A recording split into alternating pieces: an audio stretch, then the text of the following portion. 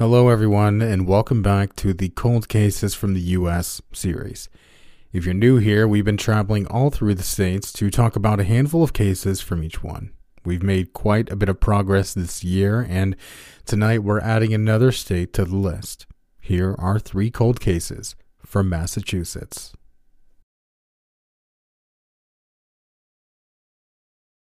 The case of Molly Bish. Molly's case begins in Warren, Mass., a small town with just over 5,000 residents as of 2010. Her family had moved there when Molly was just 4 years old in 1987 from their neighborhood in Detroit. Their life in Mass was just like anyone else's. The family had settled, and by 2000, Molly, who was now 16 years old, was working as a lifeguard at the Commons Pond in Warren. It was a job she took a lot of pride in. Her mother said on Unsolved Mysteries, Molly was very proud to be a lifeguard. She worked very hard for that, and she did get this position at Warren Pond. It's a beautiful location, but it's surrounded by woods and it's somewhat isolated. Unfortunately, this beautiful and serene location would become the place of heartbreak and mystery. It was the 27th of June, 2000, when Molly was last seen working as a lifeguard. It was that day someone abducted her. She'd only been on the job for 1 week. The news was broken to her mother when the police called and reported to her that there was no lifeguard on duty and all of Molly's belongings were left by her chair at her post. Maggie, Molly's mother, rushed to the scene. Molly's father was also there and said on Unsolved Mysteries, "It's hard for me to describe that sinking, hollow feeling you have as drivers are looking for your daughter, as dogs are combing through the woods and police officers are searching and interviewing people. And I almost immediately begin to think that something really horrible happened." Chief Ronald J. Syriac said that nothing that belonged to Molly had been undisturbed. Her lunch bag, first aid kit, and the two-way walkie were all left behind. According to Chief Ronald, there were no clues at the scene either. No signs of a struggle, no blood, nothing that would indicate Molly was taken by force. Though in one Boston Globe article, someone reported hearing a scream the day Molly was taken. It was clear that she'd been abducted. As we said, she loved her job as a lifeguard, and there was no reason for her to run off and leave everything behind. If she would have had to leave her post, she would have told someone via the two-way walkie we mentioned before. Her mother Maggie says she knew from the beginning that someone took her daughter, and after she thought about it more, she realized she may have seen the man responsible just the day before. On the 26th of June, Maggie was dropping off Molly at the pond when she made eye contact with a man in a vehicle not far from the pond. She said he was just sitting there, smoking a cigarette, and wouldn't break eye contact with her. He wouldn't give a friendly nod, he wouldn't wave and smile. He just stared. Molly's mother was quoted saying, "I just felt uneasy. I did not want to leave Molly with this man." Maggie walked Molly down to her post and stayed for a short time before heading back thinking the man would be gone, but he wasn't. She said, "And lo and behold, I think I've been gone for a reasonable time, but this man who was in this vehicle is still there. I'm very upset that he's still there, so I lock eyes with him. I'm giving him a stare, trying, I guess, to maybe scare him away. He returns the stare and just boldly stares at me, just cocky as hell. He just squinted his eyes and he stared at me and just kept smoking, and he didn't seem to care." She waited for him to leave, and the following day, he wasn't there. There was only a vehicle there to unload sand for the beach, though I've not seen anywhere if this man who was sketched on Maggie's recollection was connected to this in any way. The conversation with the sketch artist took over 9 hours, but Maggie said when she saw it, she was afraid. "When I saw the completed picture with the cigarettes, I had an instant fear. I mean, it was him, the eyes. It was this cockiness. It was this look." At this time, the internet was still in its infancy, so social media was basically out of the question. Outside of flyers and news broadcasts, Maggie only knew of one way to get this man's face out there: mass chain emails. It's reported that over 35,000 emails were sent out that included his sketch. Unfortunately, time passed and no one came forward. It wouldn't be until 3 years later some questions were answered. Before that, though, police were hard at work trying to find out who was responsible. Just 3 days following Molly's abduction, an article was published in the Boston Globe saying, "Police investigating the disappearance of 16-year-old Molly Ann Bish narrowed down a list of suspects to 6 or 7 people they believe may be responsible for her disappearance." 2 of these men included someone described as in their 40s who was seen lurking around the parking lot where Molly was working. This seems to fit the sketch of the man that Maggie saw. Another suspect was a young man, only a teenager, who was said to have been seen staring at Molly from a distance on numerous occasions. On the 10th of June 2003, the Boston Globe published an article breaking the bittersweet news that Molly's remains were discovered. She was only a few miles from the pond where she'd worked. Her bathing suit was also found nearby, and it was clear someone forcefully took her life. From the article, at a somber press conference yesterday, investigators announced that they had found the remains of Molly Bish. Now a nagging question confronts them. Can they find her killer? A little bit further down, a forensic pathologist was quoted in regards to how long the remains had been there. They said, "Nothing's going to remain in place. It's doubtful that he left clothing. Whatever he may have left, if he smoked a cigarette, if he drank a beer, he left a footprint, a fingerprint, he left hair, semen, whatever you might think of, it's gone. Everything is gone." As of now, there is no official COD.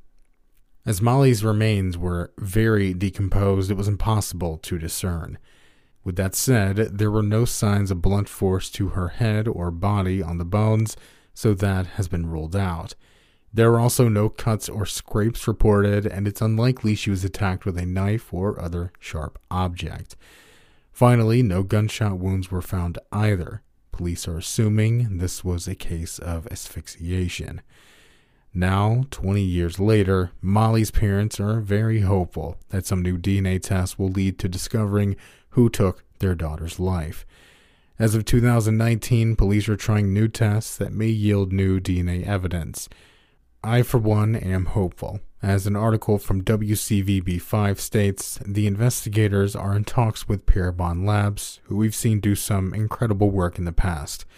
Until then, police are of course asking for any information you have that you think can help to be reported. You can submit any tips or info to the Mass Police at 508-453-7575.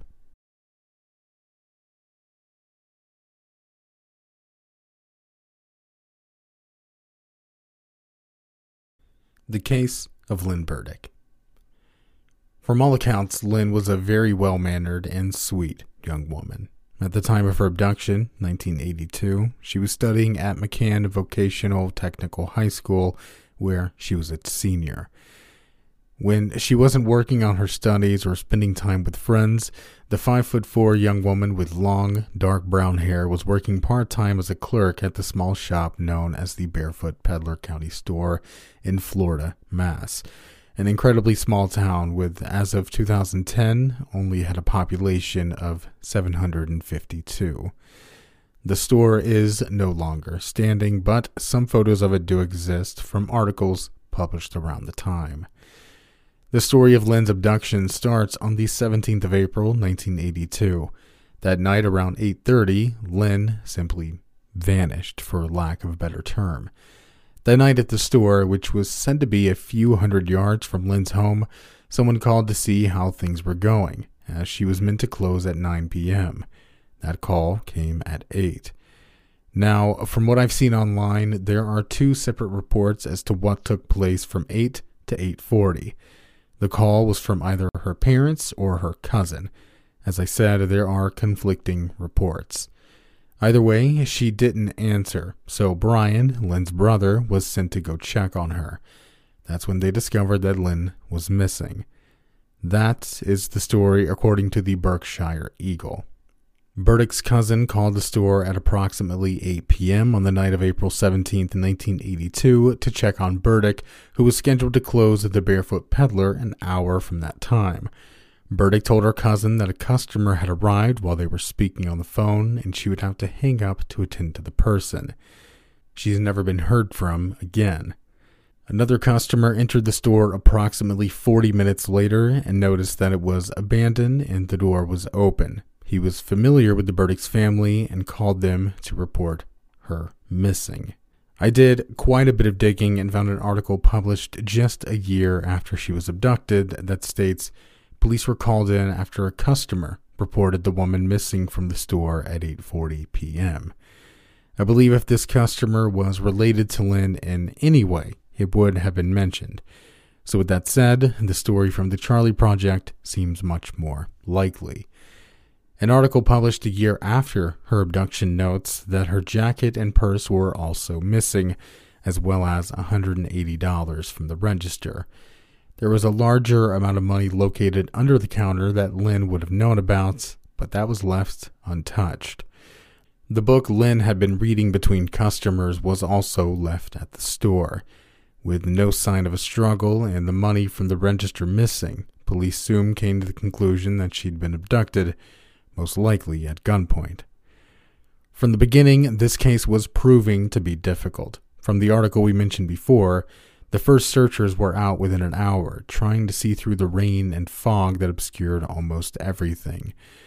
Throughout the coming week, volunteer searchers worked long hours, combing the mountains and roadsides, muddy and sometimes block remainders of the blizzard snows earlier in the month.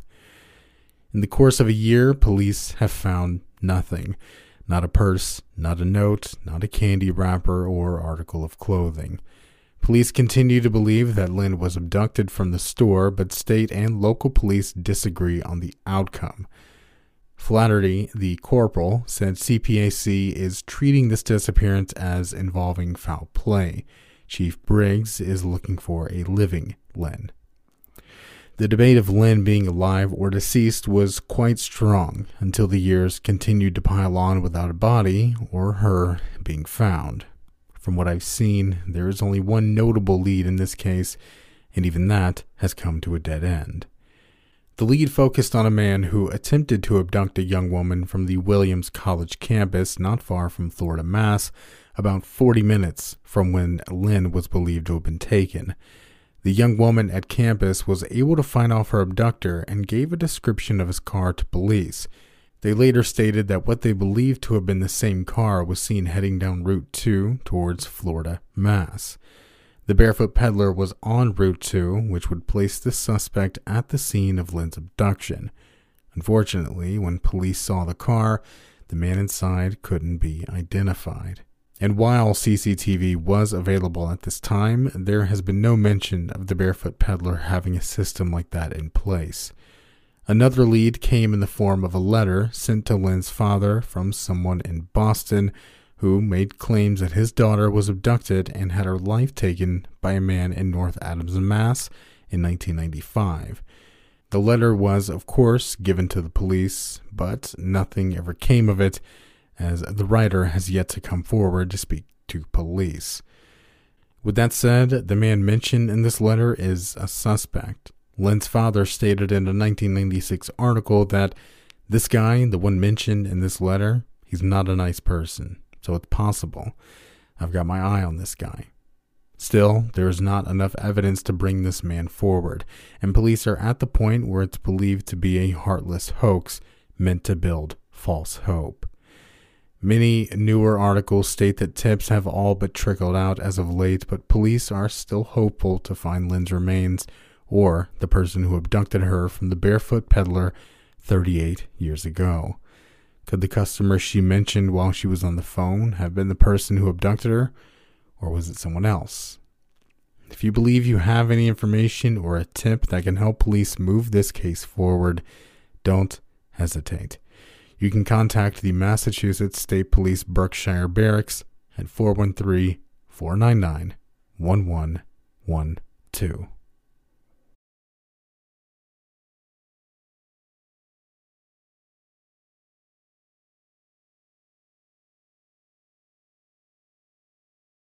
She had become known as the Lady of the Dunes, her mystery a grisly slice of town lore still clinging to memory at the tip of Cape Cod. Her body was found in 1974 amid the green pines and dry sand at Race Point Beach. Her skull was crushed by someone evidently intent on taking not just her life, but her identity. The killer had also cut off her hand, leaving no fingerprints and rendering her forever anonymous. Let's hope that's not true. As that article states, this young woman's case begins in 1974 when a 9-year-old girl discovered the remains on the 26th of July while walking her dog. It's believed the young woman was deceased for around 2 weeks before this discovery, given the increased amount of insect activity on the body. Also very notable were the mention of 2 different sets of footprints, as well as tire tracks leading away from the scene. With the remains, a beach blanket was found, which half of her body was laying on, along with a blue bandana and a pair of Wrangler jeans, both of which were under her head. Her hair was long, past the shoulders, and was described as auburn or red. With no signs of a struggle, police theorize she either knew the person who took her life or was asleep at the time of her attack. Not mentioned in the article was that the young woman's head was nearly taken off her body, though it was the blow to the head that killed her. This was possibly caused by a military entrenching type tool. Finally, there were signs of sexual assault, though they were believed to have been post-mortem. The removal of her hands was most likely done to delay an ID, and it worked. Some have theorized that her fingerprints may have been on file, be that because of previous criminal charges or working in a field that requires it. Also, despite there being numerous reports of $5,000 to $10,000 worth of dental work being done in crowns and fillings, numerous teeth were removed. Whoever took this young woman's life knew what they were doing. The case stayed active for quite some time before officially being classified as cold in October of 1974. She was also buried around this time. 24 years later, in August 1998, an article from the Boston Globe was published stating that it was possible she could be identified. For almost a decade, they have speculated that the victim may have been Rory Jean Kessinger, a woman with her own run-ins with the law who had disappeared after escaping from prison the year before the murder. Recently, they used a private investigator to track down Kessinger's mother in the hopes of verifying whether the victim was her daughter. The identification never came, and the case froze over once again. Numerous theories of who this young woman could have been came and went, with no big breaks in the surface. In 2018, though, horror author Joe Hill made an interesting proposal. What if the woman was spotted in the blockbuster hit Jaws? This still from the film, around the 54-minute mark, shows a woman in a blue bandana and what's believed to be Wrangler jeans. At the time of filming, many locals were used as extras for the film, so if she lived in the area, it isn't too far-fetched to believe she somehow made it into the film. Joe even wrote that he spoke with an FBI agent about the possible connection, and the agent supposedly responded, noting that it wasn't a bad idea to look into the claim. Inside Edition even had a small piece talking about the theory. Now, 46 years later, after being exhumed twice and numerous sketches and 3D models constructed showing what the woman could have looked like, there are simply no answers. There was no evidence at the scene other than the pants and bandana, and it's even been believed that she was placed there and possibly killed somewhere else. There are simply too many questions without answers here. If you believe you have any clue to who this young woman is or who could have taken her life, don't hesitate to report it to the proper authorities. You can call the Provincetown Police at 508-487-1212 or 508-487-1213. You can also contact them through this email that you see on screen right now. Finally, you can contact the Office of the Chief Medical Examiner, James Pokines, at 617-267-6767, extension 176, in reference to the case number 2000-876.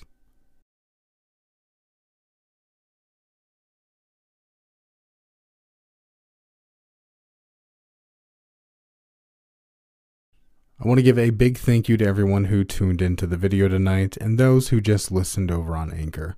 If you don't know, all of my videos are available there, audio only, so you can listen and save your phone's battery and mobile data. I also want to give a huge thanks to everyone on screen right now. These are the absolutely incredible patrons and channel members. For those who don't know, becoming a $1 patron or member grants you access to videos a day or sometimes 2 days in advance. It also really helps out the channel. So, thank you to all those people, and thank you to anyone who considers it. Finally, just thank you to everyone for supporting the content, leaving a like, and clicking that bell so you don't miss any new videos. Take care of yourself, each other, and as always, stay safe out there.